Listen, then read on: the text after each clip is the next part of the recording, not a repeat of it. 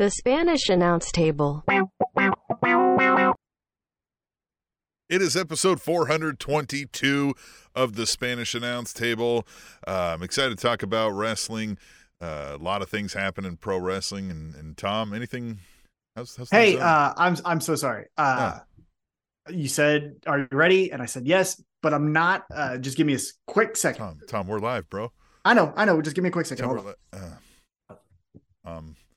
Tom forgot what live means. Tom is over here fumbling away in his big bag. Oh, I just had to get a hat. I didn't do my hair. Do you like this hat? Yeah, that hat is amazing. What does that say? Kansas City? Yeah, Super Bowl champions. Oh, yeah. Oh, yeah. Hey, right. And then, obviously, peeking behind the curtain, I don't see what's behind us. For me, all I see is the green screen. Yeah. So we're recording this on Zoom, so I just see the green screen. So, Tim, I don't know what's behind us, but if you needed something, did you want to use this? I've got something behind us that looks pretty similar. It's got that man on the left or the right side as you look at it straight on in the red hat. Champs again. Champs again. So Kansas City won the Super Bowl, Oh, hey, and Jeffrey Sills. Sills is in the chat. Yes, he's in the chat. Hey, man. Good to see you. Hopefully you're having a good time. He's our beer sponsor of the week still, because I still got the beer, so it's him that sponsored it. So here you go. Cheers to you, Jeffrey. As you can see, though, this bottle is empty because I'm learning as I continue to drink beers during the broadcast. I actually prefer it out of a glass. Yeah. It tastes better out of a glass. Smooth. So I got this glass. What does that say? That says Super Bowl 57 champions. That's this year's Super Bowl. That was the Super Bowl that just happened. The Super Bowl. That was just the Super Bowl. So the Chiefs won that Super Bowl. Yeah, now I'm ready. Oh, wait a minute. Hey, did you want to use this? Oh, yeah. I mean, I thought about maybe using this here. Yeah. I mean, hey, listen, everybody who's listening to the show knows we do come from Kansas City, the both of us, but we're in two different cities, so go figure. We broadcast this from Kansas City. That's how great Kansas City is. There's two of them. Yeah. And in two states. In two states. The Kansas City Chiefs won the Super Bowl, which love it. There was never a doubt on our end. You can go back and do all the fact checking you need to there. Yeah, on this podcast, there was never a doubt. There was never a doubt on this podcast. Never a doubt. And we had a blast. But we are a wrestling podcast, and we will talk about Dynamite because Dynamite was yesterday, and Dynamite was fun. But you know what else was fun yesterday? Was a Super Bowl parade that Tom and I attended downtown Kansas City, because that's where the fucking team that won the Super Bowl was, the Kansas City Chiefs. As Tom takes a sip of his celebratory. Can I tell you? I'll tell you something I haven't told you before. And it'll be news to you and the listening audience or viewing audience if you're on the YouTube. So never in doubt the game, right? Just let us indulge us on just a couple stories here. I had a doubt, and I can tell you how I had a doubt because with this medication that I'm on, my blood pressure can rise a little bit. Like it's a little bit abnormal than it was before I started taking my chemo pill, right? So I have to continually take my blood pressure like throughout the day, all random times. Like I'm taking it after this podcast, right? Took my blood pressure after the first quarter.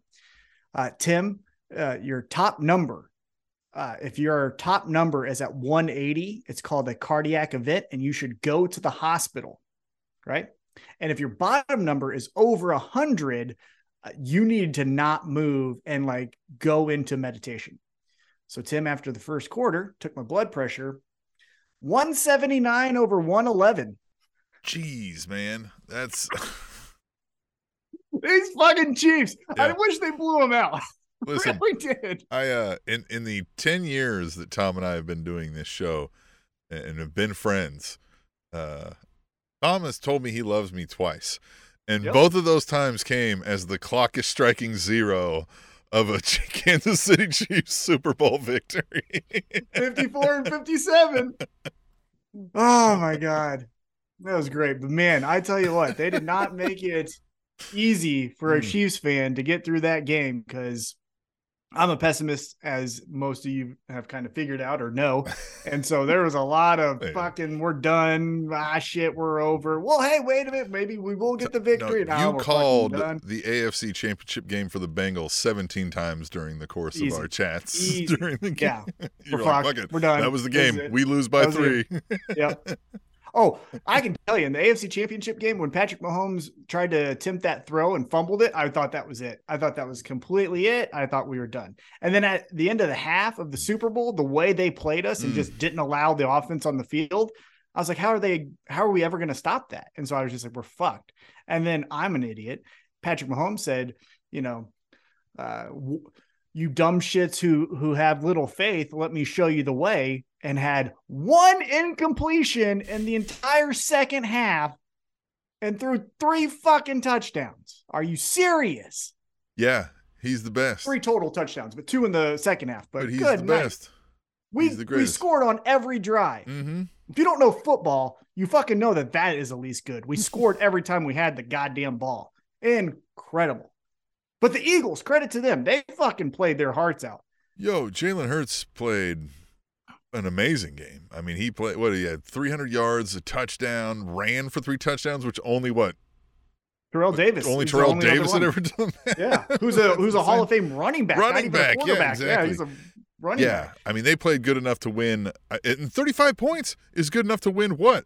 50 plus Super Bowls? I mean, I don't know. If you go back and look at all the Super Bowls, 35 points would have won you almost all of them. Yep. It's good enough to beat every team except for one. And that team, the Kansas City Chiefs. They're scoring a touchdown when they were lined up in the wrong formation, too. God, they just. I can't wait. It hasn't been released yet, but the NFL mic'd up of Super Bowl 57, I am so anxious for. I cannot wait till that. I would pay to watch it if they were like, you got to pay $19.99. Here's twice. Side note, we'll get into the wrestling, so just give us some patience here. You know what I keep hearing a rumor of, though, with the big wigs that control entertainment? Uh-oh.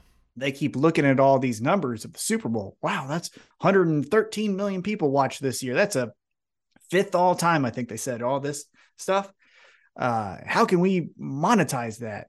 I'm starting to read some reports that there's been conversations of making the Super Bowl a pay-per-view event.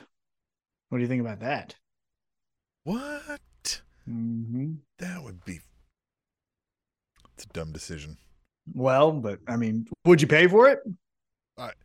Not every year. Yeah, well, that's true. Yeah. But, we're never going to not go to the Super Bowl, so... Yeah, we're the ones fucked. We're going to be the ones having to pay. Yeah, we're going to have to pay every time. One thing that was fun is at the parade, as it was ending and people were like walking past and, we're getting out of there. I just would fist bump everyone and said, see you next year. See you next year.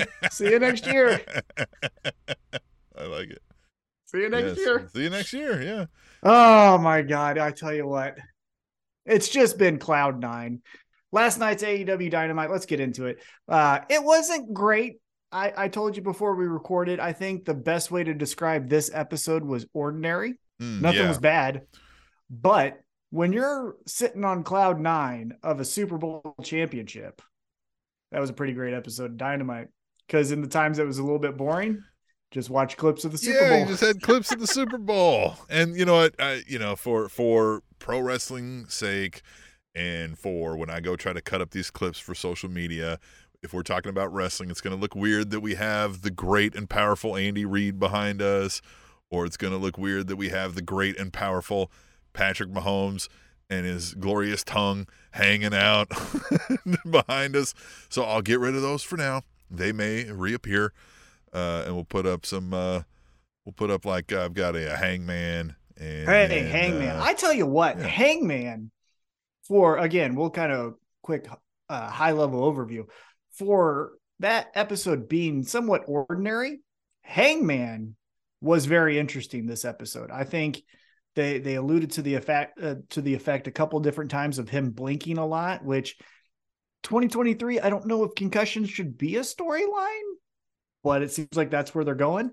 And his whole demeanor throughout this entire episode was very intriguing. I liked it a lot. But let's get into it. Yeah. So before the episode even started, we got an in memoriam, or in memory of the passing, unfortunately, of Jerry Jarrett, the father of Jeff Jarrett. He was also the promoter of the Memphis territory. If you ever watch Young Rock, which I actually kind of do like that show, it's a good show. This is what I'll say about Young Rock. It's not going to move you. You're not going to cry or like laugh your no Breaking Bad. Out. Yeah, it's not Breaking Bad, and it's not the funniest show you're ever going to see. However, you need 22 minutes where you're just like, whatever. Yeah. It's especially if you're an older wrestling fan like we are, you will love the stories and some of the back stuff. Love it. Yeah. And the mother in that show is very, very good. I like her a lot. But Memphis, if you're watching Young Rock, Memphis is mentioned a lot because Soul Man Rocky Johnson wrestled in that territory. And then when The Rock started his WWE career, before he made it to the main roster, he was in Memphis wrestling for Jerry Jarrett and Jerry Lawler. So Jerry Jarrett passed away. I think, we're a little bit on the younger side. I think when we grew up, we were kind of in that prime for WWE has expanded and WrestleMania is on the cusp of becoming the biggest thing ever. So we honestly missed a little bit of those territory days. With that being said, though, obviously you can check out Peacock and watch the WWE content on there. You can also go to Vice and check out the territories. They did a profile on Memphis, which is, again, Jerry Jarrett's promotion. And so, again, you could see his impact. We didn't really feel it, if we're being completely transparent with you, but obviously we're aware of his impact. And I told you this off air before we started. I think the thing that always blows my mind is the story that was confirmed by Vince McMahon is that if Vince was going to be convicted and have to serve jail time during his steroid trial, the person that was going to take over was not Pat Patterson, was not Gerald Briscoe, was not a Shane or Stephanie because they were too young. It was going to be Jerry Jarrett. And I think that's pretty incredible for Vince McMahon to, if he had to, turn it over to Jerry to be a good. Yeah. And I don't know what ultimately, either he just trusted him to do what he would have wanted, or maybe at least they thought along the same lines of booking or something, or what, because I mean, there was a couple people in that close circle at the same time, right? I mean, there was your Pritchards, your Pattersons, like you said, who had been there from day one and were, not to necessarily say they were yes men to be yes men's sake, but they were all gung-ho on Vince's vision and thought, right, they were on the team. So yeah, that it was Jerry Jarrett was the singled out one was always interesting to me as well. And so, and I know of the lore of Memphis, and as you said, a lot of that was brought on by Jerry Jarrett. So I'm sure there's a sad loss to the wrestling community. Definitely. And yeah, if you want to go back, I would say some of those Memphis shows or Memphis matches that kind of hold and stand the test of time, check out the empty arena match between Jerry Lawler and Terry Funk.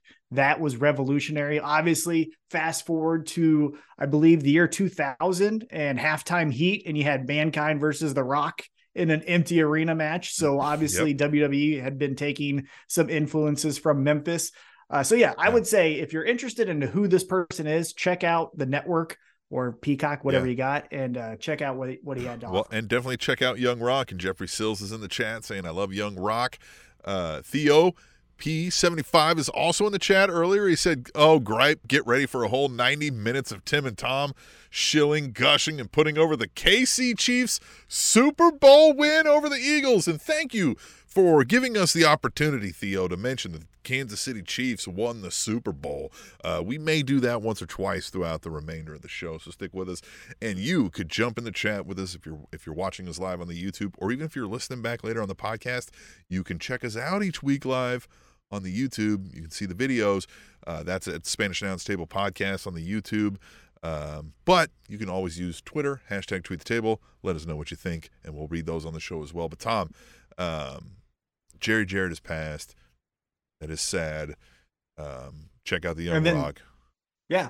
And then with the in memory of Jerry Jarrett graphic that plays, the first thing we hear is the music of Jeff Jarrett, which I thought was pretty interesting. Now, there's enough examples, and I think RJ City on Twitter actually said this pretty great, is in times of tragedy, sometimes the best thing to do is to do the thing you love.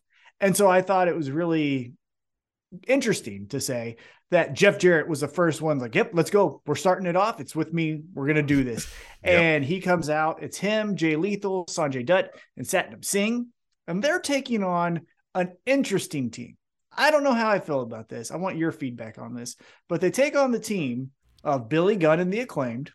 Okay. Yeah. And Orange Cassidy. Yeah. What do you think about that team? I don't know how I feel about that. It was an odd pairing, but I will say it was an odd pairing just because they were never, ever really engaged in any storyline mentionings together. I don't think we've ever seen them cross paths on television. So Orange Cassidy just be hanging out with Billy Gunn and the Acclaimed didn't feel like a fish out of water, right? It feels like these characters would be friendly and be cool with each other. But it was out of nowhere that now all of a sudden they're in a match together. That one kind of threw me for a loop, and I don't think there was anything delivered from it, right? It just felt like a stand-in. Yeah, and also it felt like with Orange Cassidy and his cast of characters around him, his friends, the best friends, Danhausen, things like that, that you would maybe take Billy Gunn out of this equation and put in a Trent, a Chuck Taylor, a Danhausen, or someone, you know what I mean? Because it just felt like, man, this is really Acclaimed heavy. And oh, by the way, Orange Cassidy's here, but that's splitting hairs. The tag team match itself was really interesting, really fun. Classic AEW, I thought. If you wanted another example of what AEW wrestling is, check out this match. You're probably going to get all the boxes checked of what they do. The story didn't really lead to much. Obviously, before the match, you got the rap of Max Caster calling Jerry Jarrett a legend, but Jeff Jarrett is a poser, or nepotism, all the fun cues there. Yeah. So that was fun. But storyline wise, not a lot happened. The Guns come out, they just stand there. You get the Acclaimed and Orange Cassidy, get the victory. So I don't know what was really accomplished here. What do you think? Yeah, I think, we didn't accomplish much here, and even Jeffrey Sills mentioned this episode was mid and led us nowhere to Revolution, and I think that'll be a theme that we'll discuss throughout this show, where nothing really kind of advanced from anywhere that we already were, right? And I think that happened here. Yeah, we got the Guns coming out being like, we stole your titles. What are you going to do about it? And I think that's where we already were, but that's, hey, listen, if they got to stall, fine, but it feels like they worked themselves into a way where they had to stall on almost every storyline this week, as we'll get into. Yeah, well, let's get right into the next thing. So the next one is, I believe they called this a Texas Tornado match. I don't know exactly what the Texas Tornado tags is when all people are legal at the same time, right? And this was that, right? There's no tags in and out, right? Yeah. Mm-hmm. So we had Roosh and Preston Vance taking on Claudio Castagnoli and Jon Moxley. I thought this was fun. I will say, I am one of the proponents of blood. I think if you're going to tell me in a case of a death match or a tornado match, someone's going to bleed, that makes sense, right? There's no rules. I'm looking this way. Someone hits me with a chain in my head that would cut me open, things like that. There's chairs that are legal. So like watching this as a standalone, it makes sense that someone would bleed. And Preston Vance and Jon Moxley obviously did bleed. But taking a step back and looking at this as a more high-level overview, I'm starting to see hey, John, this was Dynamite. It's just every time. Need to bleed on this one. It's oddly enough, again, I've said this where I'm starting to be like, hey, listen, it's a little much. And it's hitting me now that I've been able to say that weeks in a row, right? It's every week. I'm with you. Hey, listen, in fights, you get blood, right? Like that, if you and I start fighting somewhere on the street, one of us probably going to bleed. One of us. And it just, it'd probably be me. It's so, that one is fine, right? I get like, okay, if you're going to have some blood, but this whole Crimson Mask, every fight is like, okay, well now every fight is just that. You're not it didn't make me feel like this was a knockdown drag out where we really got bloody, right? Yeah.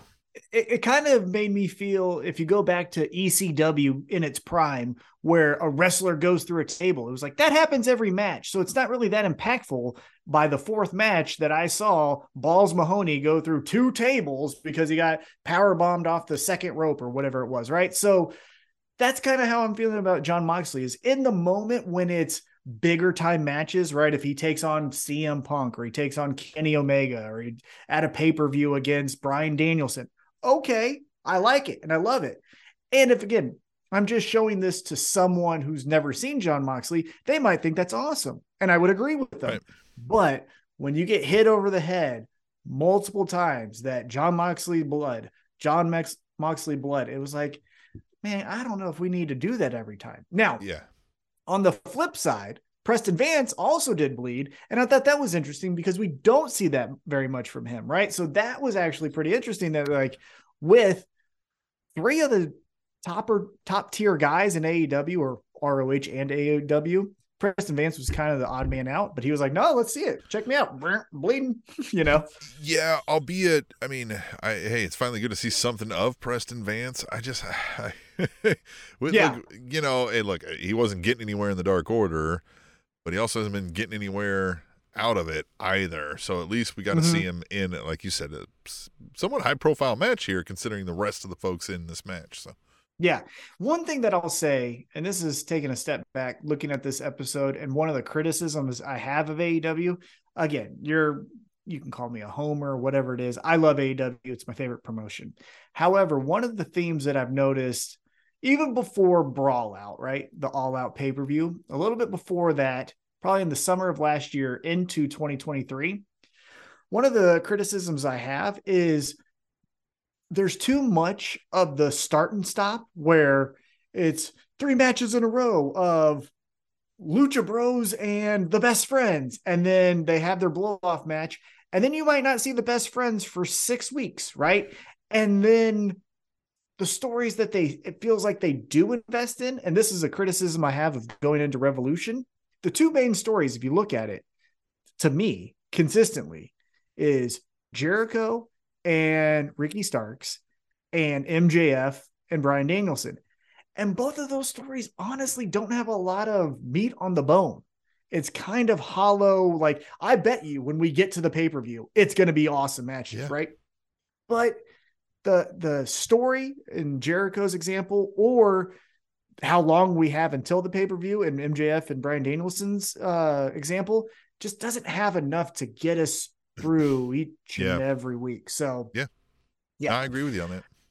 So let's get back into it. So Claudio and Jon Moxley get the victory here. A lot of violence on display, prime Jon Moxley match for you in 2023. Yeah. Throughout the match, we do see that Hangman Adam Page is watching on screen as a human. He's not doing the WWE way. And out of the blue, Kip Sabian and Butcher and the Blade jump him, and they beat him up, and they take him out because Kip Sabian has a match with Hangman Adam Page. They're heels. Makes sense. Yes. Then we go back after that quick segment to Jim Ross, and he does a sit-down interview with Wardlow. Yeah. And before we get into that, if I can say, I don't hate this idea of Kip Sabian and the Butcher and the Blade as a group. Yeah. I like it. And they have a natural connection, because one of the, again, another criticism that we have of AEW is, why would Andrade and Butcher and the Blade like each other besides financial reasons, right? But as wrestling fans love to do, we like to know what they're really like behind the screen and backstage, who really likes who. And in legitimately a real life friendship, Bunny and Penelope Ford are best friends. So it makes sense that the girls would have their guys hanging out, right? It's a double date. You know what I mean? It's like, hey, these are my guys. Well, that's my guy. I don't hate it. I mean, like, it felt like it fit. Like, right away, I was like, oh, yeah, this is a good pairing right here. And we've seen Penelope Ford and the Bunny tag team together, obviously taking on Anna Jay and Ty Mello. So, yeah, I think it's a more natural fit for Butcher and the Blade, who still, they have the look, man, especially now that Butcher shaved his head. Like, they're just two bald badasses that have fucking a cool ass look and could look like legitimately kick your ass. And like, I kind of hate that they're jobbers. Yeah. I hate that they're jobbers. Yeah. You know what I mean? No, I agree. I can't tell you the last time they won a match. Yeah. So yeah. So Butcher the Blade, Kip Sabian, they jump Hangman Adam Page. So what will happen next, right? But as we continue, we go backstage. Jim Ross, as mentioned, is interviewing Wardlow. And Tim, we've both been a little bit critical of the Wardlow push and story and direction post MJF. And I thought, honestly, this was a home run. So he talks about how his dad helped raise him, loved him. His dad, unfortunately, passed away from cancer. Through that, he goes through chemo and has to shave his head because that's what happens when you go through those things. Right. And because of that reason, Wardlow said, essentially, because his dad couldn't grow his hair out, he will grow it out for him in honor of him, right? His dad passed away. And he says Joe knew that. And so for Joe to shave his head or cut his hair, essentially what his really did. Yeah. That's crossing the line. And so I thought this was a pretty good way to get me back invested into the story. What did you think? Yeah, I thought so too. I thought finally we're getting some sort of reason to care about why Wardlow's doing something. And it honestly, I didn't consider this some sort of like plot hole or anything because about the whole hair, because we weren't ever told anything about it. It was more just felt like, oh, he cut his hair off because fuck you, right? Like, that sucks, right? And now we get oh no, here's the reason my hair was long to begin with.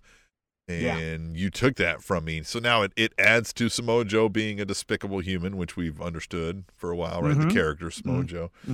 And now we give a reason for Wardlow to give a shit, right? Like why? And it's something I think we could all relate to, right? Like that story sounds like something you'd be like, yeah, I get that, right? Like that sounds like me and my, uncle, whenever I said, whatever, right? Like I think everybody's got a connection they can marry up to that and relate to. And I think this will do good for this story. You can't come up with reasons that somebody insults his dad forever, right? But it'll work for this story. True.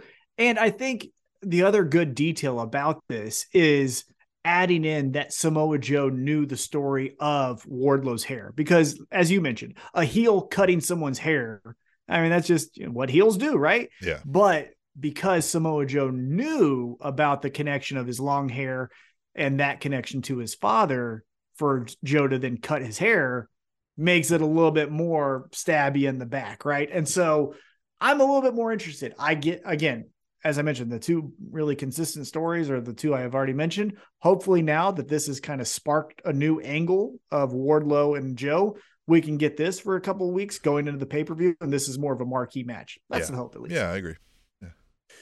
All right, so then we get back into the ring, and we get Josh Woods taking on just the coolest fucking guy in the world, Mark Briscoe. Mark Briscoe is so goddamn entertaining. His redneck kung fu, his fucking abilities to jump and do all the kicks and flips that the Young Bucks can do, but do it in a more believable, manner of which how he does it. I just thought this, again, kind of felt like a Rampage match where it didn't lead to really anything. But Mark Briscoe is the shit. I agree. Mark Briscoe is the shit. He's very fun to get behind, as was, him and his brother as a team. He's just a guy that you want to kind of like, Maybe you can't even really explain why, but you're just like, I like this guy. I like that. Josh Woods, I will say this. Anytime a wrestler in short trunks wrestles without knee pads, it looks like they're only wearing underwear, right? I don't know what the knee pads does. To make it not look like underwear.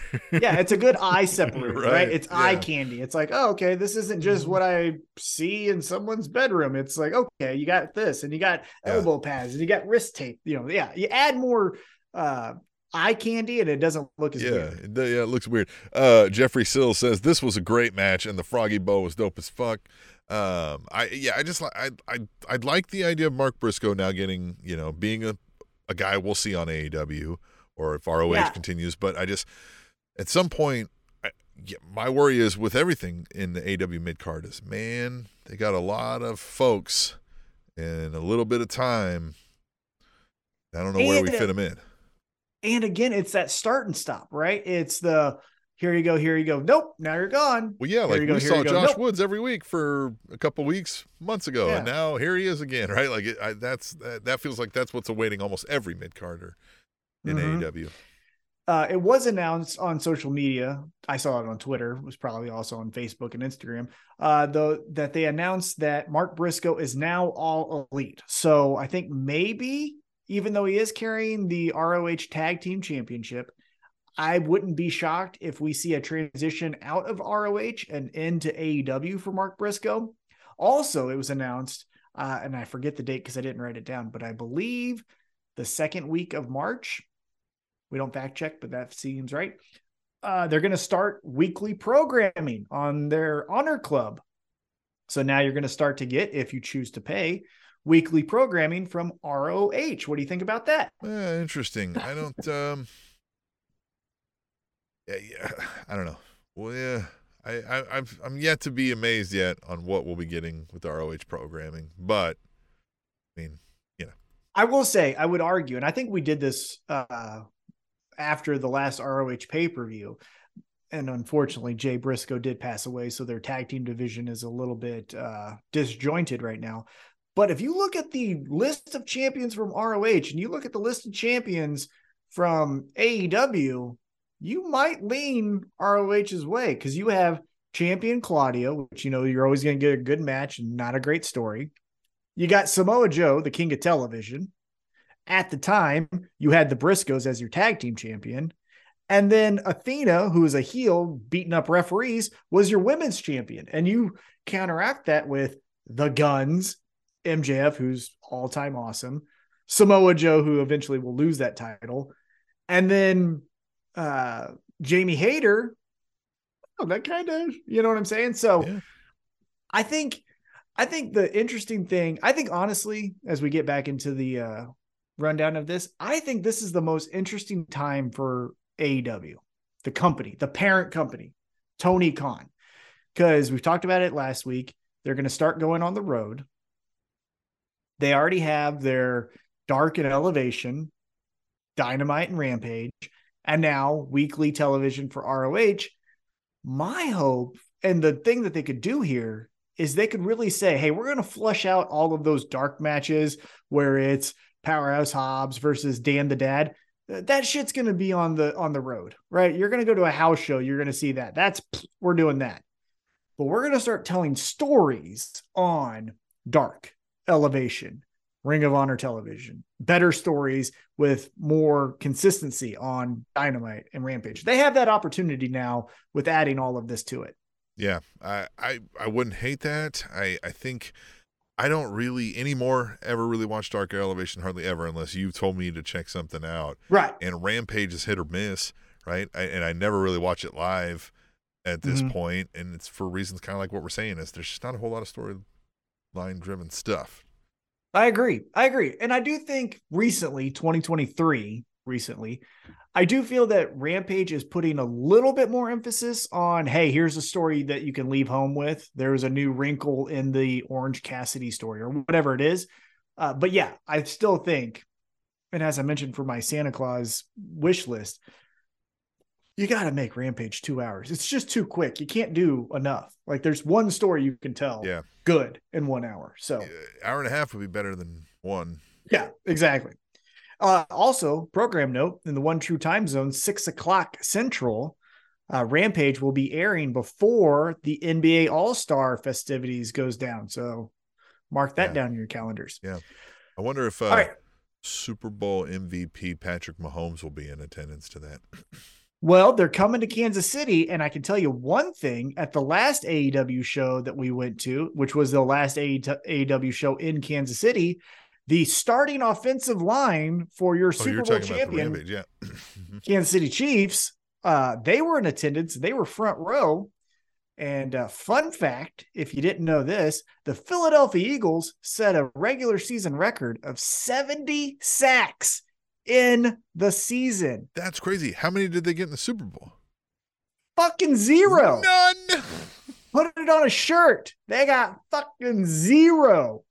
Creed Humphrey, Trey Smith, Orlando Brown, Joe Tooney and Andrew Wiley, shut them motherfuckers down. Just shut them down.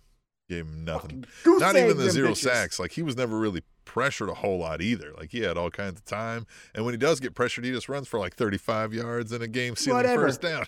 Yeah, whatever. Yeah. So, yeah, I bet you at the next AEW show in March, when they come back to town, you are going to see your Super Bowl champion offensive lineman sitting front row for the AEW Dynamite and Rampage show. All right, let's get back into the episode here. We go backstage. We get a sit-down interview with Adam Cole. And this, Tim, look, I try to stay as positive as I can because I got enough hate in my heart for WWE, so I don't want to have that spew over here. But this made no fucking sense why we did it. They said fucking nothing, man. What do you think? I agree with you. I don't think they said anything. They didn't. Who you gonna wrestle? I don't want to tell you that. How you feeling? I feel great. Well, fucking cool. Yeah. Put that on Dark. Yeah, I mean that was just it. It's like I need it now, right? Like why did we have the return if we didn't get the in-ring return shortly thereafter, right? Like, I get with Punk, we drove it out a little bit, right? But we did this return, but now you're telling me you weren't even maybe physically ready to actually return? It's not like you're returning and we haven't seen you wrestling because we're just billing it for a bigger event. It's that, like, you're still having eye twitch problems? Like, then why did we do this I'm back thing? Well, he said he feels good because now he doesn't have that anymore. Okay, all right. Here's my conspiracy. Or not a conspiracy because those are stupid, but like, here's what I think we're going to do. I think we're swerving the audience. I think Adam Cole is doing the, hey guys, it's so great. Everything's awesome. Hey, I'm back. I'm Adam Cole, baby. Look at me. I'm right here. Look at the cool jacket. I'm Adam Cole. And then he gets in the ring and he goes, hey, guess what? I'm super kicking all your favorites. Fuck all this roster. Whop, whop, whop. No one called me when I was at the hospital. Whop. No one checked on me. Whop. Only Britt Baker was there for me in my corner. Whop. You're getting it too. And I think we're going to get scorched earth Adam Cole after he does the, hey guys, because look, the best Adam Cole is the star QB in high school Adam Cole, and that's what I think we're going to get. I agree. This whole, every man's hero Adam Cole, then I don't think it works very far. I think the most interesting thing he could do, if they choose to do it that way, is if you continue to do these nothing interviews, that will eventually turn the audience, like how it kind of turned me a little bit, of like, dude, do something. And then he can use that and like, oh, you want me to do something?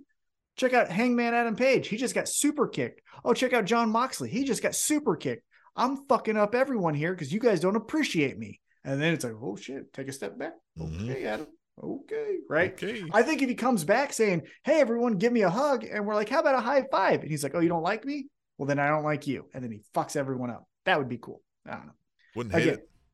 Give me the pencil. I'll tell you what. I can do it better. Wouldn't hate it at all. Nope. All right. Then we come back and here's MJF for a chat. And if you're an international listener or viewer, of AEW, and you watch this on Fight TV, it was way cooler than what you saw in America, because during the commercial break in Texas, MJF just talked shit on the abortion rights in the state, how they're all fucking dumb, and he doesn't give a shit or a fuck, as he said, about what they're doing and what they're booing. And then we come to on air in America, and he's cutting down any and everything that walks, mainly focusing in on Bryan Danielson. And he says, Bryan, they used to love me. I get it. They love you now, but they used to love me. You're nothing. You're a fucking chump, and I'll prove it. And he gets old crazy-eyed Christopher Danielson to walk down. And have you checked out his fucking eye? What? Like, have you seen it? It's all black. There's no white behind his eye. Yeah. It's the only thing I could look at. I didn't even hear what the fuck he said because I was like, what is that eye? Yeah, I don't think I saw that. Yeah, no, I don't. Remember in Austin Powers when I think it was Austin Powers 3, when someone had the mole and they're like, mole. That's how it was with his eye. I was just like, He could have told me the winning Powerball numbers and I wouldn't have fucking heard it because I was just looking at his eye because I was like, fuck is that thing? But yeah. Christopher Daniels.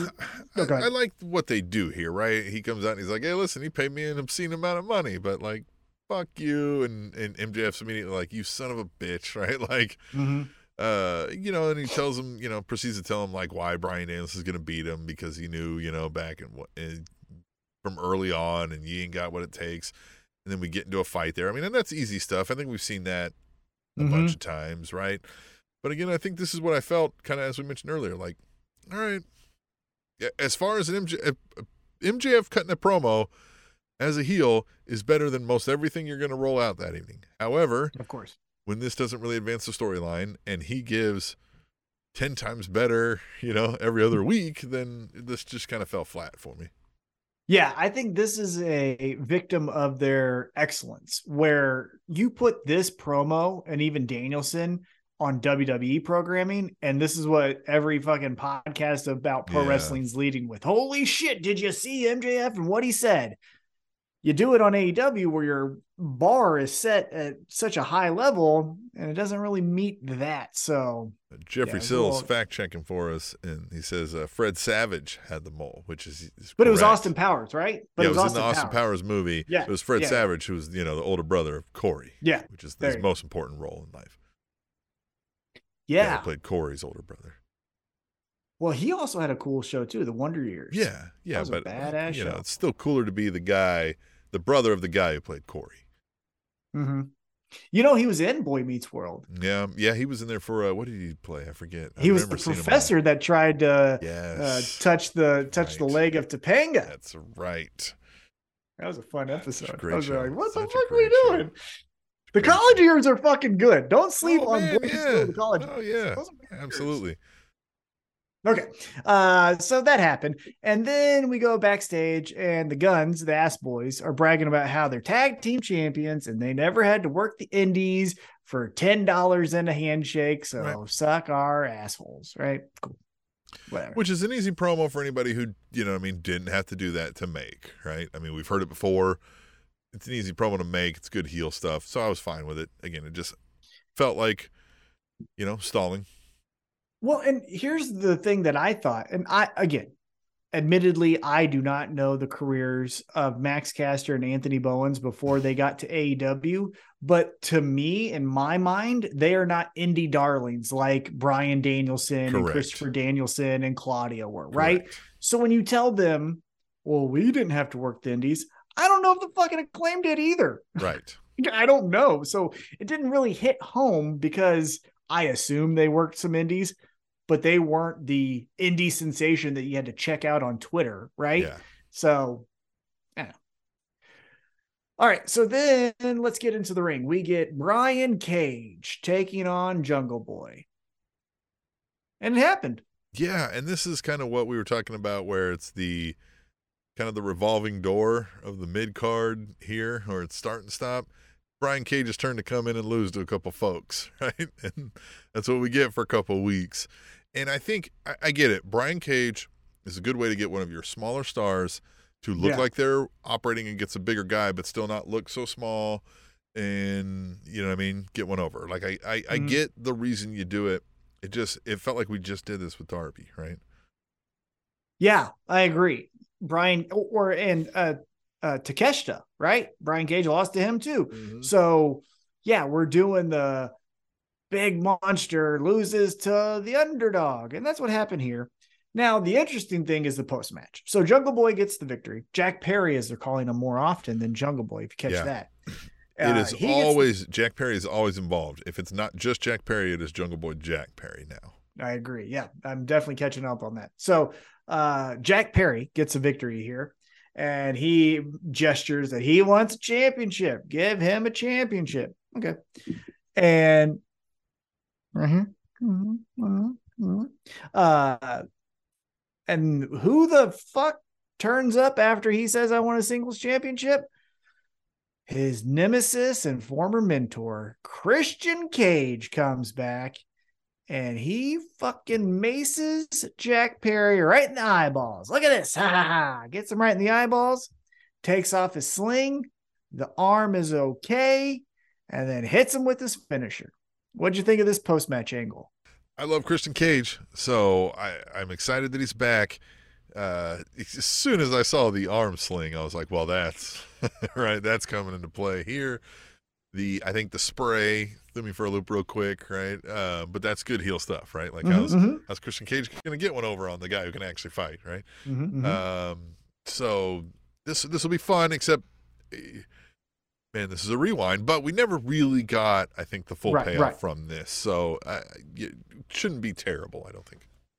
Yeah, if you peek behind the curtain at All Out, Christian Cage had a shoulder, elbow, whatever that injury was. He had that injury going into the pay-per-view. So Luchasaurus turning on Jungle Boy and the match being 4 seconds kind of was out of necessity. And it was a good heel turn, right? It was fine. You had to get the payoff of Luchasaurus being a heel.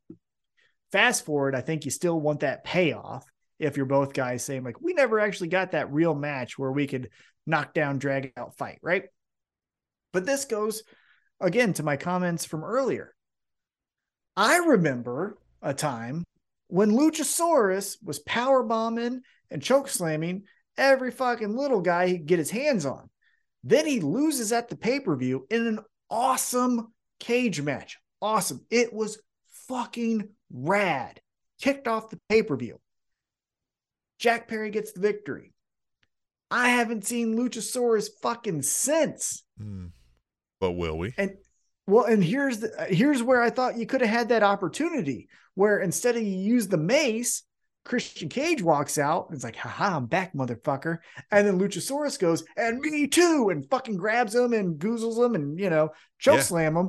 And then we get some fucking shit. But like, where's Luchasaurus? Where's my favorite dinosaur? Where is Luchasaurus? He's hanging out with Miro. But we get fucking Jeff Jarrett, no offense, but we get fucking Jeff Jarrett and Jay Lethal. Again, Jay Lethal was great when we met him. Awesome guy. As I'm checking out the history of Ring of Honor, spectacular matches.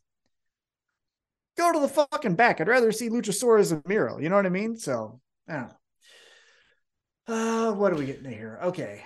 Yeah, my worry with this, before you jump into that, is just that, right? Like, as I said, we didn't get the full payoff, so that shouldn't be terrible. But we're still going to be left in the same spot when they're done of where do we go from here, right? So unless we think Christian's going to be able to make Jungle Boy just look that great, right, in this feud that we can finally now angle him somewhere, whereas right now he's just spinning his wheels, then what is it? And it looks like Tom has the pencil, and he's ready to tell me where we go from here. This is what we do. I think the best way for all parties to advance in storyline but still get the payoff is you slow burn this, because again, AEW can start and stop anything, and we just have to kind of accept it. You get 2 weeks of Christian Cage saying, fuck you, Jack Perry, you're still nothing. Fuck your mom. You do the pay-per-view, right? Fuck your mom. That's why I was gone for so long. Yeah, because she's good in bed. Making more Jungle Boys. Yeah, exactly. You do the pay-per-view. You don't have the match there, right? You don't do the match. You just have the pay-per-view. Jungle Boy wants the match there, but Christian Cage won't let him do it. Like, nah, say. And Christian Cage also says, hey, you know what? You're not the only person who's wanting singles championships around here. I want a singles championship. I used to be the Impact World Heavyweight Champion. I beat Kenny Omega on the first episode of Rampage. I deserve some shit around here. Well, at the pay-per-view, not to get ahead of myself, but I think Wardlow is going to beat Samoa Joe for the TNT Championship. He's going to need something to do. So I think you roll up the Christian Cage Jungle Boy story with a title shot and Wardlow, and you do a triple threat at one of your fun named AEW Dynamite episodes, whatever that's called. I don't know what they're called, but like AEW, the sun's out till 6 or whatever the fuck they call them. I think that actually, right. Yeah, whatever. Sun's out till 6. Jeffrey Sills in the chat says Luchasaurus is being sued for his mask design, and that's why you haven't seen him. And I do recall seeing something about that. Fuck you, who's ever suing him. You Small dick energy bitch heads. When Randy Orton's tattoo artist sued WWE over their use of his imagery in the video games. Get over yourselves. I'm so fucking tired of these artists. Here's a side quest here. I'm so fucking tired of these artists crying in their fucking beer. Look, it's fucking hard out there for everyone. And if we want to use AI generated images and that hurts an artist's fucking profits, tough shit. Go get a fucking software job like the rest of us. Like, I'm not, if I want to fucking make my face into some AI bullshit. If we all want to sit around and talk about the problems of a profit-driven society, I'll talk with you for hours about that. But current moment, I needs the fucking profit so I can eat tonight, you know? Well, but like, I'm also going to just take part in something that's free. If you were going to tell me my AI face can be generated to look like I'm dunking a basketball or whatever the fuck it is, I'm going to do it because it's fun. Fuck you. I don't care. Like, I'm sorry, artists. I get it. And I empathize with you. And I go to the Nelson Atkins and look at all the art stuff. But like, get over yourself. My job is at any point able to be lost to automation as well. I got to keep coming up with ways to stay ahead of that curve. You know what I mean? Like, exactly. If I've had to do it, like that's why I'm where I'm at now. Yeah. Yeah. So like this whole idea that you're going to sue because he's wearing a mask that you created. Shut the fuck up. You look petty.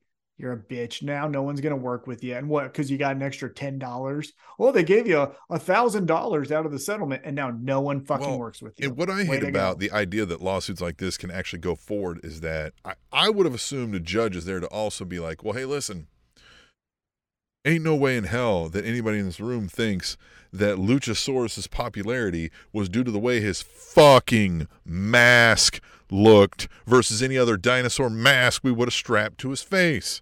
Mm-hmm. That wasn't it, right? Yeah. Like, it wasn't like it was because it was this.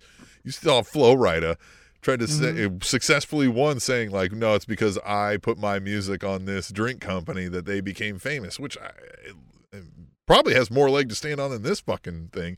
None of us loved Luchasaurus because that mask was so cool, right? He could have had he could have had the fucking mask of the fucking dad dinosaur from Sinclair family on the TV show, right? And we would have been like, I love this fucking guy. Yeah. Yeah. And again, I just think you're shooting yourself in the foot because now the next masked wrestler who needs a mask isn't going to go to you because he's afraid or she's afraid that you're going to fucking sue him. Yeah, so like, what is it for? Yeah. So what are you doing this for, you fucking idiot? Side quest over. Let's get back. Renee Paquette announces that worked the CM Punk diss in there. I love it. Anytime you can work that in, I love it. Renee Paquette announces that the Ass Boys will defend their tag team titles at Revolution in a triple threat match. Pause, because then the Acclaim come in and go, no. We want our rematch clause and we're putting ourselves in that match. So now it's a 4-way.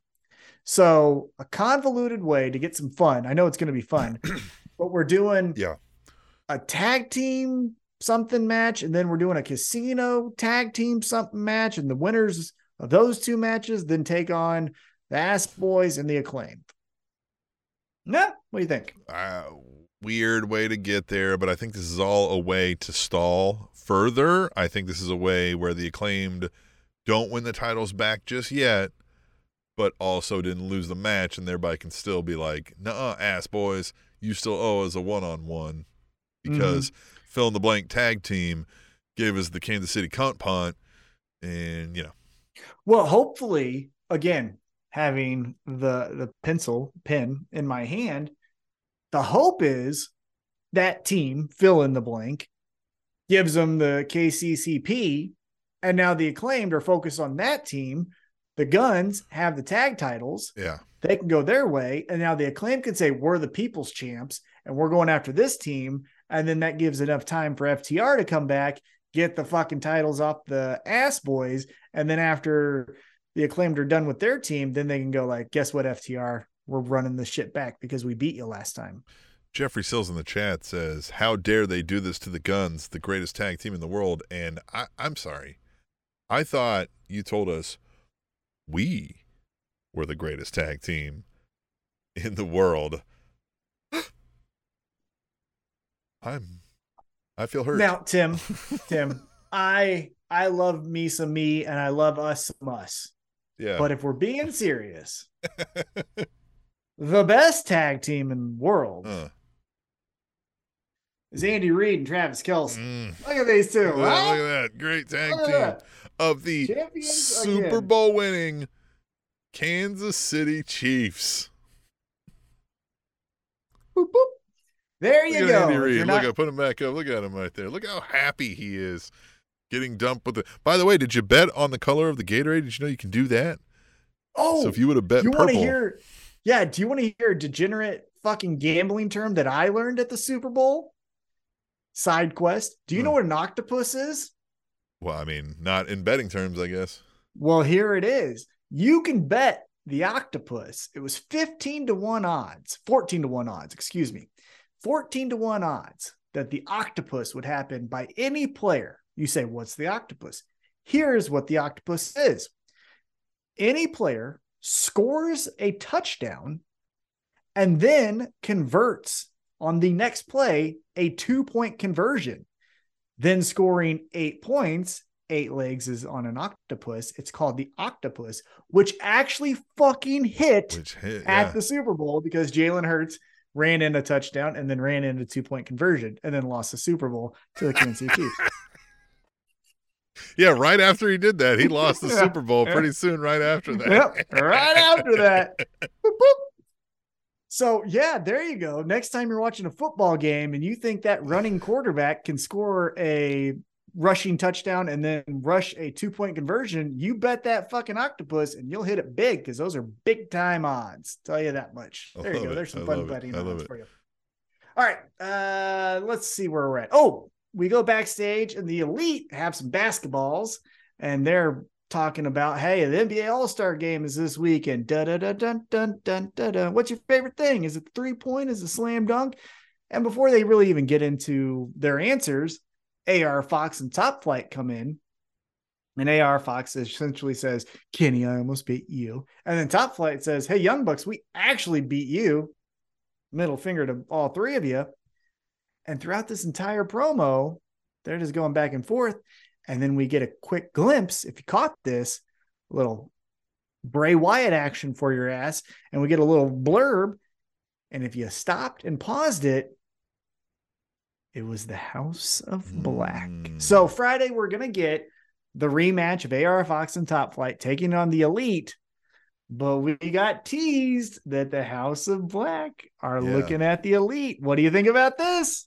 Interesting there. I kind of now want to see a 3-on-3 game between Top Flight and AR Fox against the Elite. I want to see an actual. I'm taking AR Fox and the Elite. Yeah, but let's set it up. AR Fox and Top Flight. Yeah, let's do a best of 3, a 3-on-3 here. Let's do this.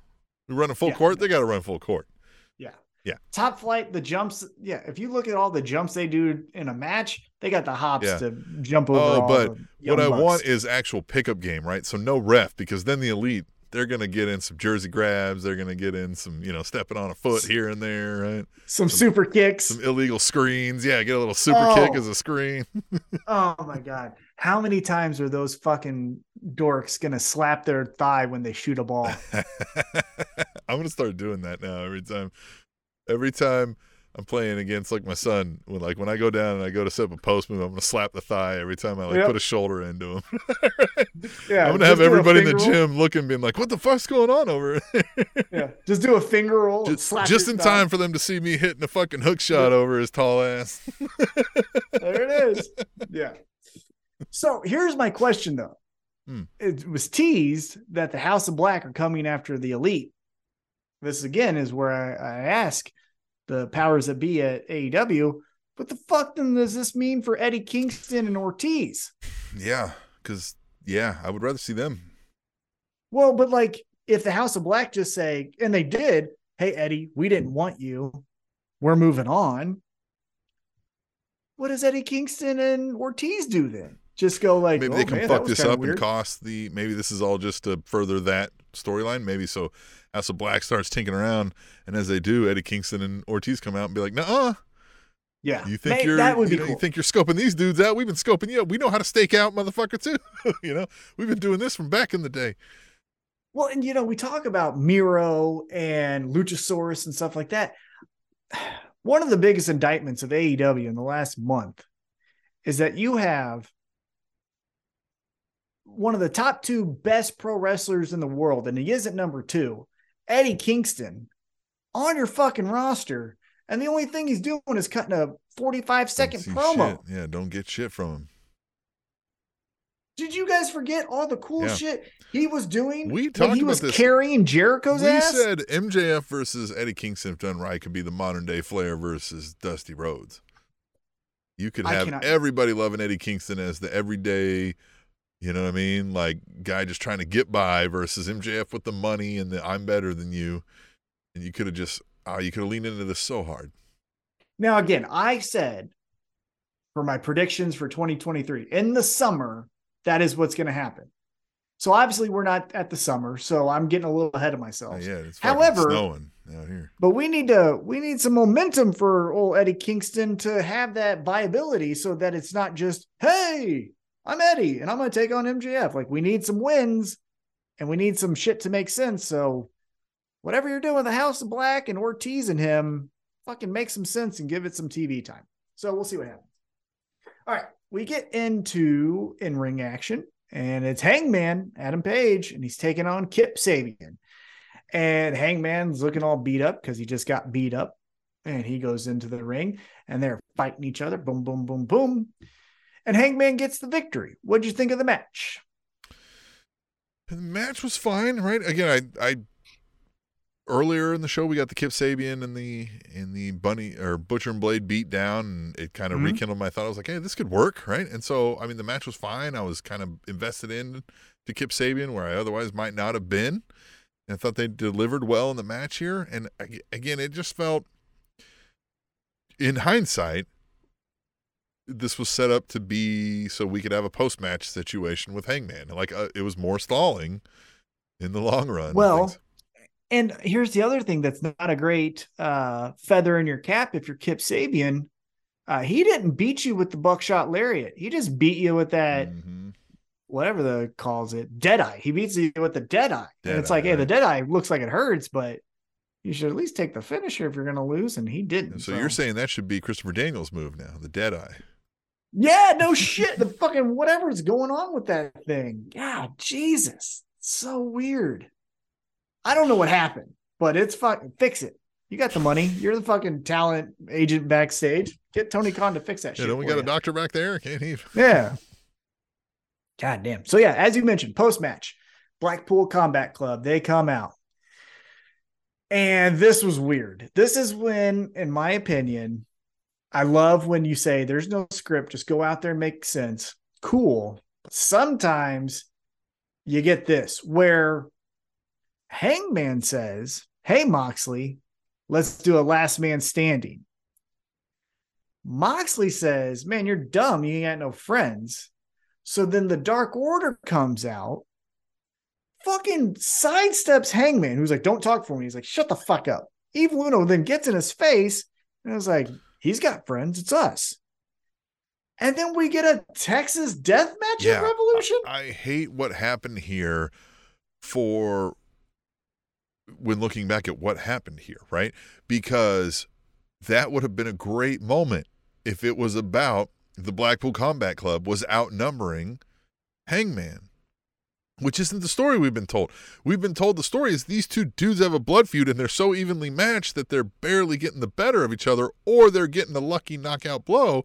And so he needs to say, we need to do this to where nobody stands back up, which is all he's been saying. But yet Hangman makes one offhand comment about not having friends, and in the exact moment he makes it, out comes some friends that, you know what I mean? Like that's not the story we've been telling. If that had been several weeks, Blackpool Combat Club kept showing up and giving him the, you know, how's your father every time he tried to get near Moxley, then you bring out the Dark Order, right? Then you bring out this whole, I told you to stay in the back and let me handle my business, right? Well, that kind of thing. Because we wasted the big dick energy that Evil Uno came swinging out with. That motherfucker had the most balls I've ever seen him with. And I was like, fuck yeah, Evil Uno.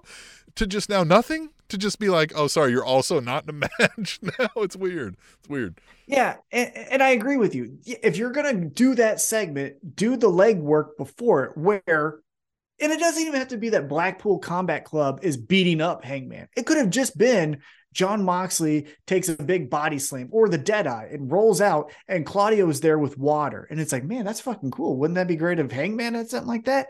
And then Hangman tells, like we see, Hangman then tells the Dark Order, like, fucking stay back. Like they go, hey, it looked like Jon Moxley getting some water mid-match really helped him out. Yeah, like he's got friends. Let us be your friends. And Hangman's like, no. Then you get to this segment, and now, like you said, Evil Uno, looking like the coolest guy in the room, fucking explodes off the screen. Suit for this shit? Looking suave? Yeah. And now we're going to get next week, Jon Moxley versus Evil Uno, which will probably be Jon Moxley tries to rip the fucking mask off of Evil Uno just to show how psycho he is. But my biggest criticism, honestly, is a Texas death match is cool. I like it. Of course. It's basically a no holds barred match, right?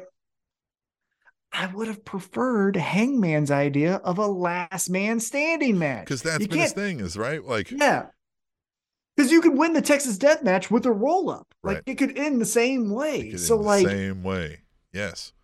Yeah. So the logic doesn't make sense. And when you say the coolest thing and then go, no, well, we're going to give you something less. It's like, but I wanted the coolest thing. I wanted the last man standing. Honestly, that's not even, we already blew our load with this elsewhere. And with the, I think the tag teams did this. Who did this? The real story here is because the problem with even the last man standing is, yeah, you're supposed to knock somebody out, right? As you said, to where they can't answer a 10 count. But we've already knocked each other out. Now we need a differentiator. This should have been a best of 7 or you know what I mean? Like, but we already did that, right? Like this should have been something to say, okay, well, I can knock you out. You can knock me out. Well, what else can you do? Right. Or we do a submissions match, right? Like something to show that I'm also a better wrestler, right? Like, it just, I don't know. Yeah. This thing with the Evil Uno stuff really threw it off for as good as it was. That's what made me mad. I was like, man, we saw a great performance from a lot of these folks here in that. Not just Evil Uno, but the way Hangman played it against him, the way Mox and the Blackpool Combat Club were like, you nerds. But then Evil Uno's mushing him in the face. He's like, no, I'm not fucking scared of you. You know what I mean? Puffing his chest out. I loved all of it. But then I don't know. And maybe we'll get more. Maybe we'll get more next Wednesday. But it felt like we were stalling here.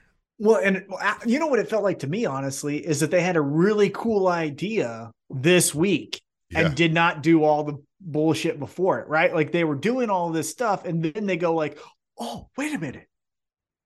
What if we did this? Look, he brought a suit today. So. Yeah. And everyone's like, dude, that's so fucking cool. And then they don't think of the context of the situation. They do a cool segment, but it falls flat because we don't have any runway to get to that moment. So anyhow, we'll see what happens next week. Jon Moxley, Evil Uno. I expect Jon Moxley to damn near rip the fat off of Evil Uno's stomach and put it in his fucking mouth. So we'll see what happens. We go backstage. Jericho Appreciation Society. I don't care. Daniel Garcia is going to take him on at Rampage. Ricky Starks, that is. He's going to take on Ricky Starks. I literally do not give a fuck about this. It was so bad. I mean, they even like hit the mark of Hager talking about he loves the hat still. I told you, like, we just. Well, and here's the thing that's an indictment of that fucking line is that's not funny. It's not. Right. It's not. But, and it was made the whole social media rounds, Jericho broke character. He started to laugh and had to hold it in. Go back and watch it. He goes, he still thinks that's funny. Right. I know. This is what I told you. It screams Jericho, where it's I'm going to hit this joke until everybody in the room boos it, not just stops laughing at it. It's not. Okay. So then Stokely Hathaway shows up and he's furious about Hook. And he said, he injured me. Look at my arm. Yeah. It's broke. And he talked to Al Sharpton and Jesse Jackson about this shit. So really weird, right? Like, I know, like, we could have played the route of like, hey, I got my lawyers, right? And got to the same conclusion, but he threw in all of the traditional like black leaders, right? Like it was Al Sharpton, it was Jesse Jackson. I forget who else he named. Well, and then quick side question. We'll get back to this. I don't know if you paid attention to Rampage. I know sometimes you watch it later, but Dustin Rhodes Gold Dust, whatever you want to call him. Mm-hmm. He gets beat up by Swerve and the two white faceless fucks, right? Yeah. And at the very end, Swerve stands over him and goes, "Happy Black History Month," and just walks him. Yeah, I saw that. That was so weird. What the fuck is that? Well, especially because the two white dudes beat him up. Yeah. Yeah, it was so weird. I definitely thought that was weird. I was like, I mean, hey, if he's going to use that line every February, every time he beats somebody up, I'm there for it. That's fine. Yeah. And then going back to this, that's why I liked when Stokely Hathaway was like, Al Sharpton and Jesse Jackson help me with this. Like, fuck yeah, why not? It's wrestling. Make it fun, right? But yeah, so then Matt Hardy thinks this could lead to a big match, all this. And then they get word that Hook has been suspended. Yeah, that was weird. Even Taz sold it, though. And I like how Taz was like, you know what, I'm not going to say shit. Mm-hmm. He's like, I don't want to get suspended. Yeah. And then, Tim, it's not before the main event because it's actually the main event. Mm-hmm. But now it's time for the women. And we get a triple threat match that led to fucking nothing. If you're going to put this in the main event, we're going to just skip to the end and we can cover the stuff and go back a little bit. But if you're going to put this in the main event and your last image is Ruby Soho going, well, I don't know, and then you go off air, that could have been the first fucking segment of the night. Yeah, because here's the thing is like, we're discussing this under the thought process that this is going to be a AEW Originals versus WWE Ladies, right? Mm-hmm. And therefore we think Ruby's going to side with those WWE Ladies, and we're going to get Britt Baker as the Hulk Hogan, as you floated and turned. Oh yeah, happened. Yep. Because again, she was in the WWE Universe at one point, right? So she could make that claim. Now, the thing here is where you advance the storyline is one of these sides is clearly under the impression that she was there to help, right? Like that she was taking that side, right? And I don't think we got that portion of it, right? Like we didn't get anything in the match where it was like, hey, why were you helping her but not me earlier, right? No, it was all just like, hey, yeah, come on, help us out. And it's like, eventually, you both can't do that. It looks stupid. And again, this match was fine. Who won? I think Ruby Soho won. Yeah, Ruby Soho won. Yeah, because she came in at the end. They worked like a heel thing on each other, and then Ruby came in. And like throughout, that's what happened is Britt Baker came in or Hayter or whoever, right? Whoever was the other one. They hit somebody, and then Ruby Soho came at the last minute, threw her out into the other one, thereby knocking them both out and stealing the pin. And then she says she wants the title match against Hayter. Fine. But no decision was made. It was just to be continued. And sometimes you can do cliffhangers at the end of wrestling shows, and it's fucking badass. Yeah, but usually you do a cliffhanger because something happened, and you're like, what does this mean? And you cliffhang on that. You don't cliffhang on, oh, same thing, guys. Wait till next week. That feels like, remember when American Idol made this famous where he was like, all right, the person being voted off will be announced right after this break, right? That's what this feels like, right? Where everybody's like, you motherfucker. Yeah, just say it. Answer. Yeah, just fucking say it. And so that was Dynamite. You know what I will also say now that we've fully recapped the show? No match was a main event. Yeah. None of these were main event. This main event could have been a main event if Ruby Soho takes a chair to Jamie Hayter's head after the match or something. But all of this was, as a wise man once said, mid. Yeah. This was mid as it gets. Yeah, I agree. Well, speaking of mid, we've got a WWE pay-per-view coming up. No shit.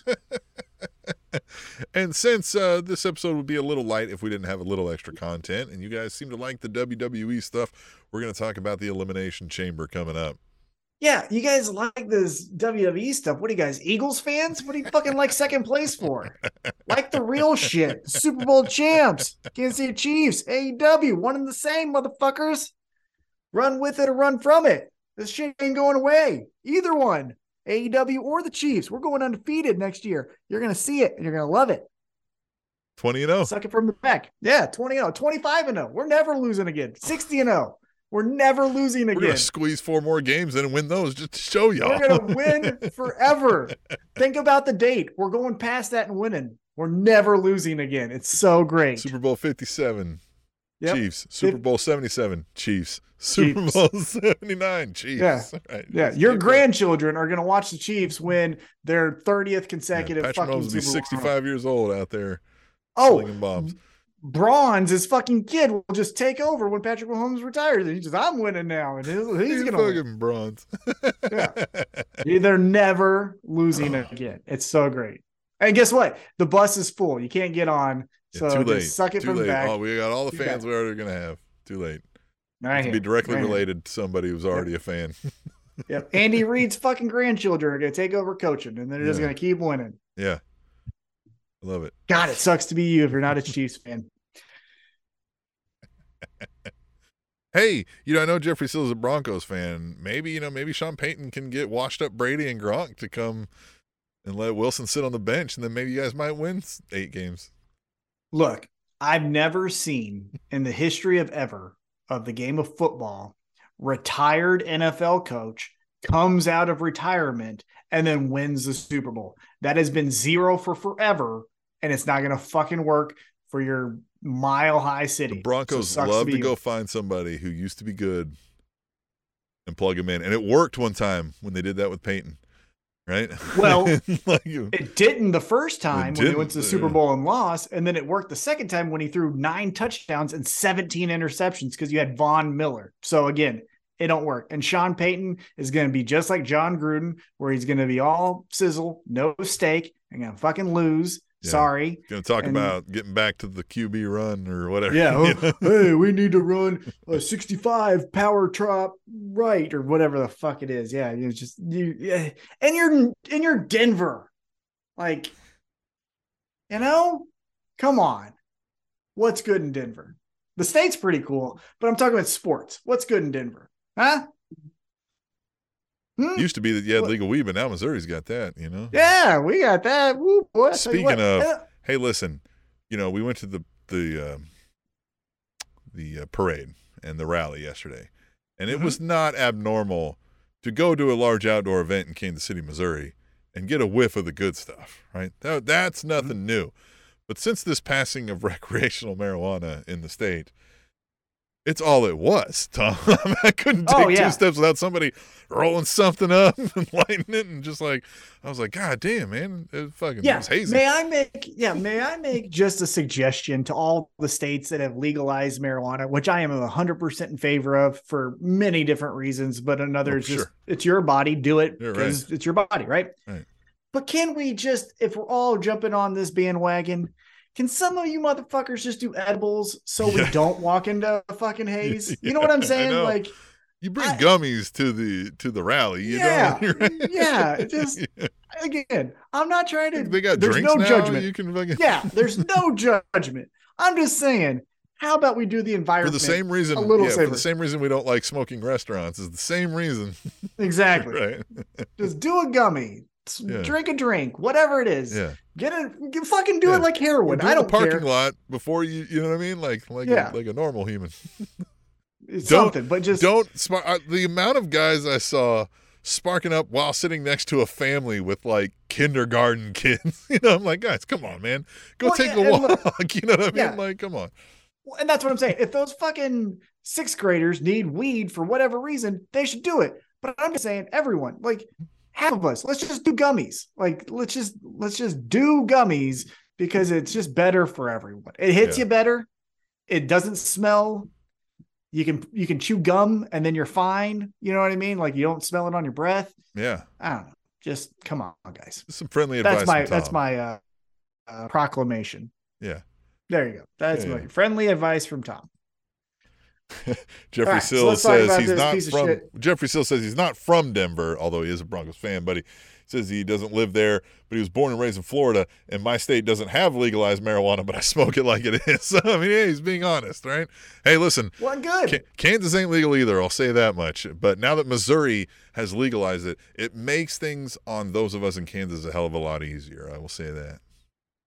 Yeah, and I tell you what, I take the long way home every day from work so I can take my bets and make them in Kansas when I come back over to Missouri. So, yeah, totally there with you. Octopus, remember, look it up.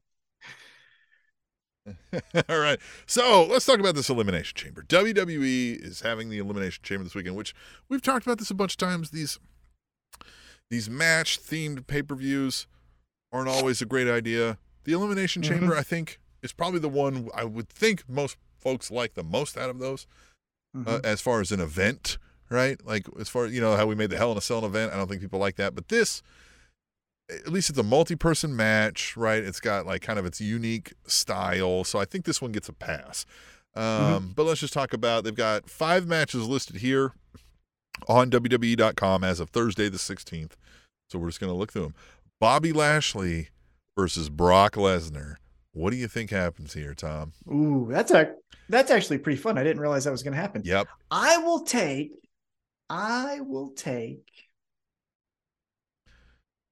a no DQ. I think they both. We keep it going. Schmoz. We build this WrestleMania's. WrestleMania. Yeah, that's the thing is I feel like we get it again, and either it's a no DQ or it's a Bobby Lashley cheats to win in a way that Brock Lesnar's still coming after him, and we got to do this whole run back, the whole like, no, you're going to sign this contract. Be like, well, no, I'm not. I'm going to look it up. Yeah. I think we just run it back.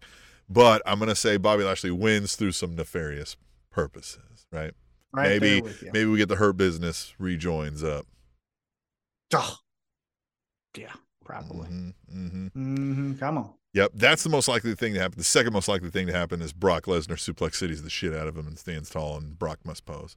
No, because Bobby Lashley's too high profile to not do anything. I know, but it's WWE we're talking about. We'll see if Vince is back in charge. Yeah, we'll see. That'll be the tail sign, right? For sure. Yeah. Edge and Beth Phoenix versus Finn Balor and Rhea Ripley. Man, we did this at Royal Rumble 2022 when it was Edge and Beth Phoenix versus Miz and Maurice. I don't fucking care. Finn Balor and Rhea Ripley win this. No, it's gonna be Edge and Beth Phoenix. Team Grit fucking win. And by the way, what a terrible name. It's so bad. Yeah, dude, you were cool. You were the rated R superstar. Cool, yeah. You did the fucking live sex celebration. You fucking beat up John Cena's dad. Grit. You sound like a bacteria that no one wants to be around. Grit. Yeah, he used to be cool. Edge used to be cool. He used to be fucking cool. Hey, I'm into action figures now, right? As you know, right? I show you some things here and there, right? Here's little John Silver, right? I look now at the Edge action figure every fucking time, online or in person, and I say, skip. He's fucking a dork now. I mean, I feel like, and I could be wrong, some people may, fight me on this one, but I feel like Edge at his height was cool to everyone, right? Like he crossed demographics, like everybody loved Edge. Yeah. I don't want to say love, but everybody thought he was cool, right? Everybody thought he was one of the cool guys in the room, right? Yeah. Now he's the fucking guy telling you about how cool his 86 Dodge Charger is. Grit? Team Grit. God. It's like the noise you make when you puke. Grit, No. Yeah, but they're going to win. Beth Phoenix. Side note, though. Beth Phoenix winning the award for getting off the bus. She is shredded right now. Man. Oh, I know. Yeah. She's rocked out. You. Yeah, she absolutely is. All right, we've got an Elimination Chamber match to determine the challenger to the Raw Women's title at WrestleMania. So this is the Royal Rumble moment for the Raw Women's title, since the Rumble winner is going after the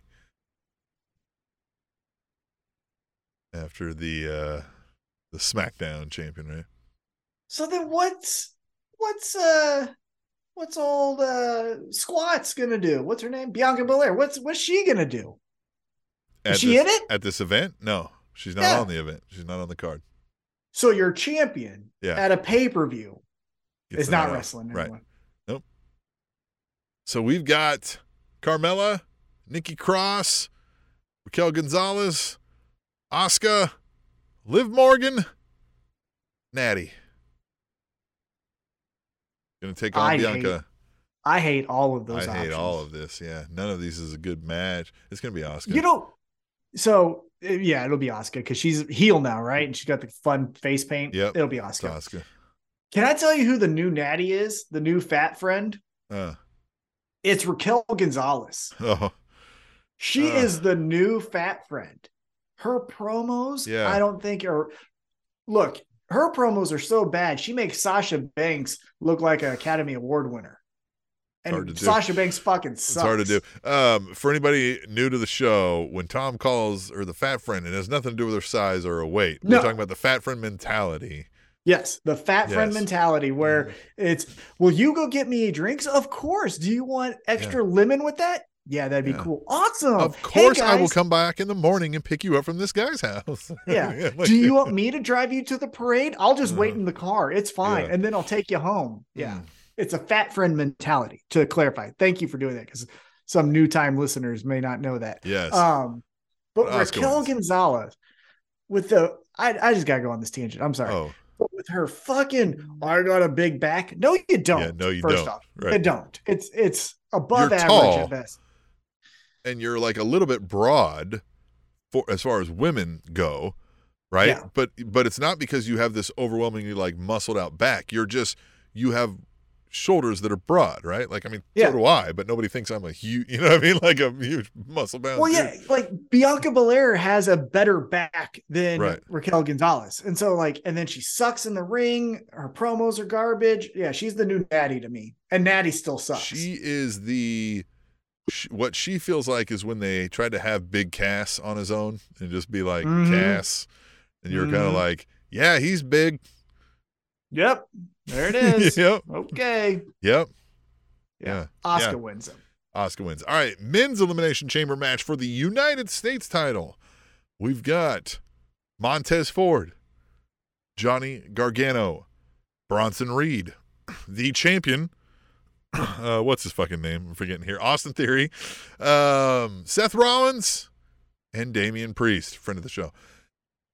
Man, I just feel like the answer is only Seth Rollins or it's Austin Theory, right? It's one Austin of those Theory. two, and it's Austin. It's Austin. Yeah. Because it looks to me on social media, because Seth Rollins, oddly enough, for whatever reason, was doing Radio Row at the Super Bowl, which whatever, but it was interesting. Talked about the Chicago Bears, who fucking suck. They're not the Chiefs. They certainly didn't draft Mahomes when they had the chance because they really thought Mitch Trubisky was going to be a thing. Doesn't that sound like a fucking, like a Wheat Thins? Mitch Trubisky? That sounds like a fucking cracker. You drafted to get the cracker of quarterbacks, literally and figuratively. Yeah, he's quite the cracker. Yeah. But Seth Rollins made many of mentions as I consumed all of Radio Row in anticipation for the Chiefs' victory at Super Bowl 57. He, in every interview, mentioned Logan Paul. So that is where he's going. He's going with Logan Paul to do all the flips and shit. And everyone's going to get so excited that Logan Paul can do a fucking standing backflip. So that's where he's going. Well, yeah. So here's what I know. Montez Ford's not winning the United States title here. Nope. Johnny Gargano isn't winning the United States title here. I mean, he's the outside dark horse, maybe, if I had to name one that I think they would not be shy of putting the title on him. But the story hasn't been there. Bronson Reed ain't winning this thing at the Elimination Chamber. Damian Priest, I just think their whole storyline, it doesn't need it right now, right? It just, he'd be lost in the shuffle. So like you're saying, it's Rollins or Theory. And if Rollins is penciled in for Logan Paul, which will be fine, right? And that'll be great for all of the mainstream medias, your Jimmy Fallons and your all that jazz. So hey, Theory. Speaking of, we're recording this at 8:51 in the One True Time Zone on Thursday night. And on Thursday night, if you can't stay up late enough, check out Jimmy Fallon, where you can see special guest Travis Kelce. And it was also announced that Travis Kelce in March is going to host Saturday Night Live. The greatest tight end of all time. The greatest fucking chief of all time. And I love Patrick Mahomes. He's 6 playoff touchdown passes away from catching the most playoff touchdowns in history. And he could do that next year when we go 20-0. Record, of a record that thought was going to be like the stand the test of time from Jerry Rice. Jerry Rice, the greatest wide receiver of all time. Undisputed. Nobody argues that one. No. And here's why, again, quick side note, we'll get back into our fucking WWE maybe time. We won't. Who knows? If you watch that Super Bowl again, there are 2 different times where Travis Kelce runs the route and Patrick Mahomes is the greatest quarterback to ever live. Shut the fuck up. But Patrick Mahomes has the ball and looks to Travis Kelce. And there are 2 different plays where Travis Kelce points to the guy and says, throw it to him. And so he does. And that was the right decision. That is why Travis Kelce is the greatest of all time. Shut the fuck up. Okay. So I think this is what happens with Austin Tahiri. Austin Tahiri wins the fucking elimination, right? Yeah, let's call him that. Why not? Fuck him. He's a nice guy. I hung out with him. Very nice guy. But I don't like his character. This is what I think he does. He wins here, Elimination Chamber. And he's just going like, guess what, guys? Ain't no one on my level. You know what I'm going to do at WrestleMania? I'm going to make a moment.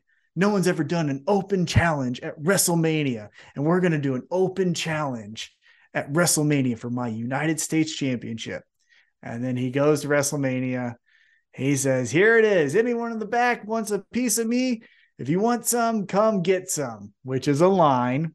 And then and it's Cena versus Austin Tahiri. That's what happens. 6. Or it doesn't. Yeah. Hey, look, I have 3 fingers on each hand. Woo.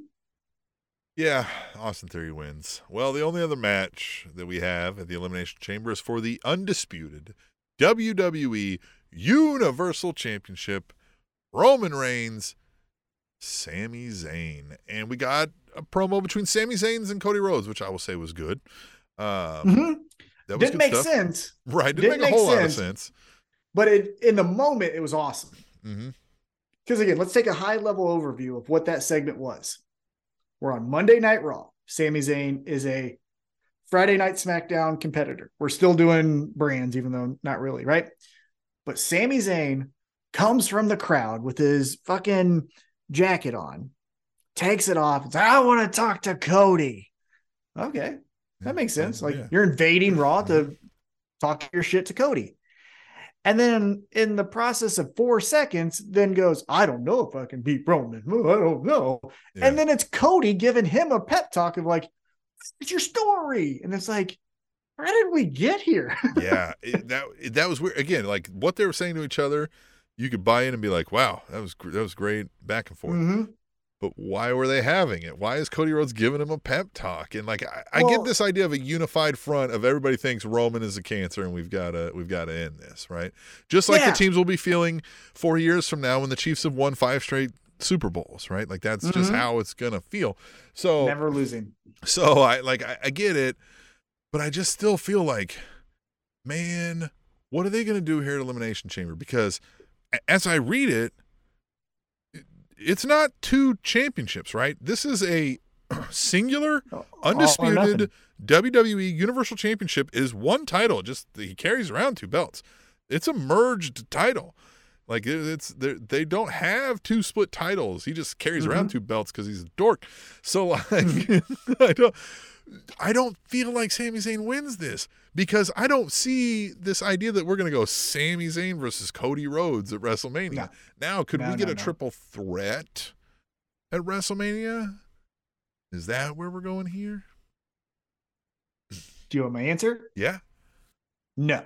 Okay. This is where Sami Zayn draw out the suspense there. It's all Where this is where Sami Zayn comes up short. Oh my God, he would have won if he didn't lose, right? One of those situations.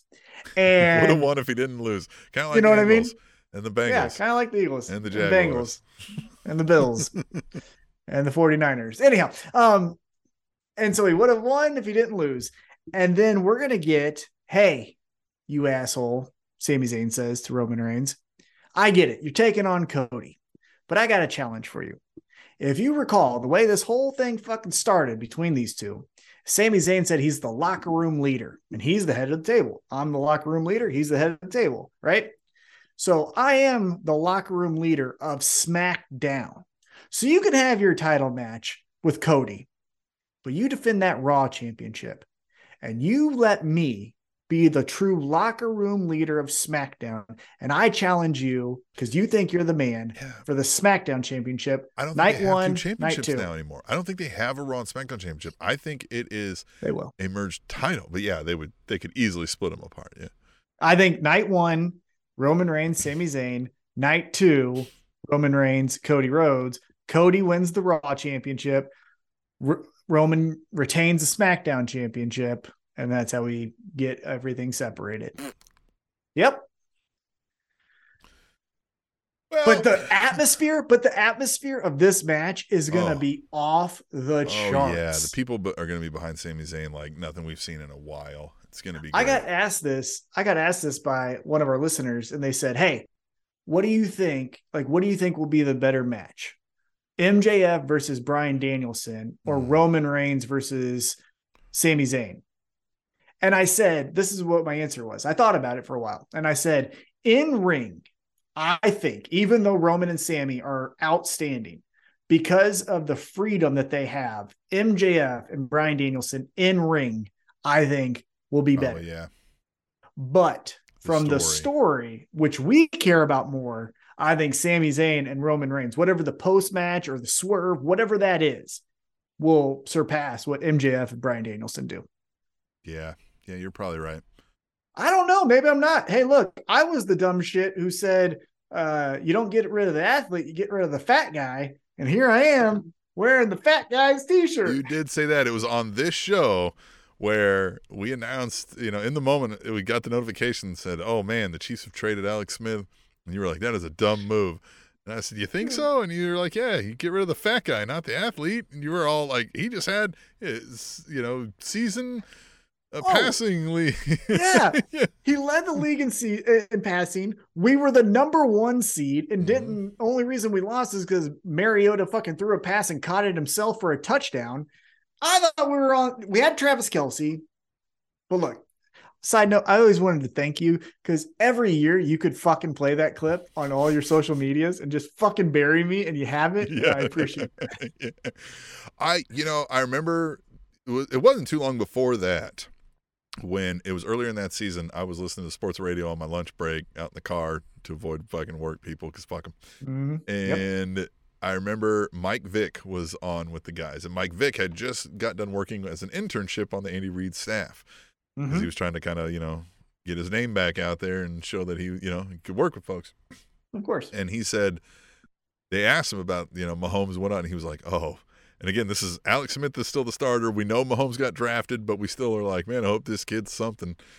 And he said, no, I don't think you guys understand. He was like, this kid is special. He does things that I could never do. And that hit me so hard because I was like, I've seen Michael Vick do some shit. I was like, God damn, wait a minute. What are you saying? And I was just like, okay, well then I'm bought in, right? Because at the time, he didn't have any reason to lie, right? There was no reason to be like, no, you got to believe me. No, it was just, he was like, no, you guys are about to see some shit. And man, he was right. And so when this Alex Smith thing hit, I was like, no, they know something, right? I was like, this Mahomes is going to be good. They know something.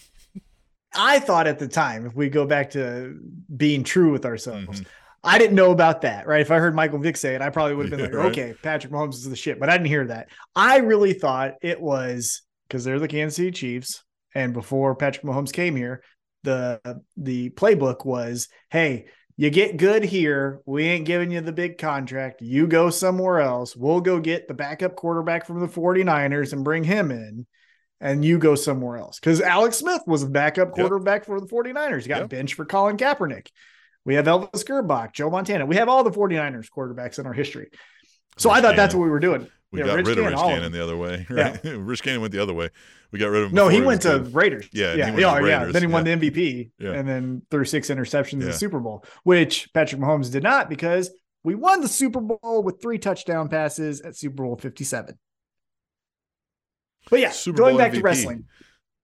Two-time Super Bowl MVP. Two-time Super Bowl MVP.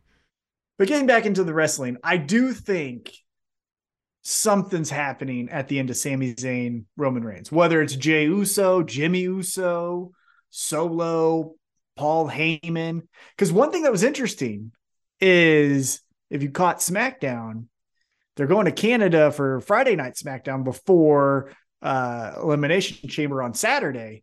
Paul Heyman said, hey, why don't you guys just stay back so you can see everything that happens here? Because you see things that you don't get to see when you're here, which alludes to the fact that Jay and Sami Zayn were fist bumping and holding hands and all that. And Jimmy and Jay were like, we're brothers. We love each other. And Paul Heyman don't like that shit. Yeah, it should be interesting. I think there will be a major play happening at the end of that match. And that's for sure. That's probably why I will tune in to see what happens. Oh, yeah. I'm not watching anything but the final fucking 10 minutes of this shit. Yeah. But I think that's all we got for this week. So we will remind you to go to our website, donate some money to us, be the beer sponsor of the week. There's a link on there, or there's a Cash App, Spanish Announce Table. You can always do that. Check out our YouTube, like and subscribe the videos and all of that jazz. And as a reminder, go back and watch it in case you didn't, the Super Bowl, because the Chiefs won it. The Spanish Announce Table.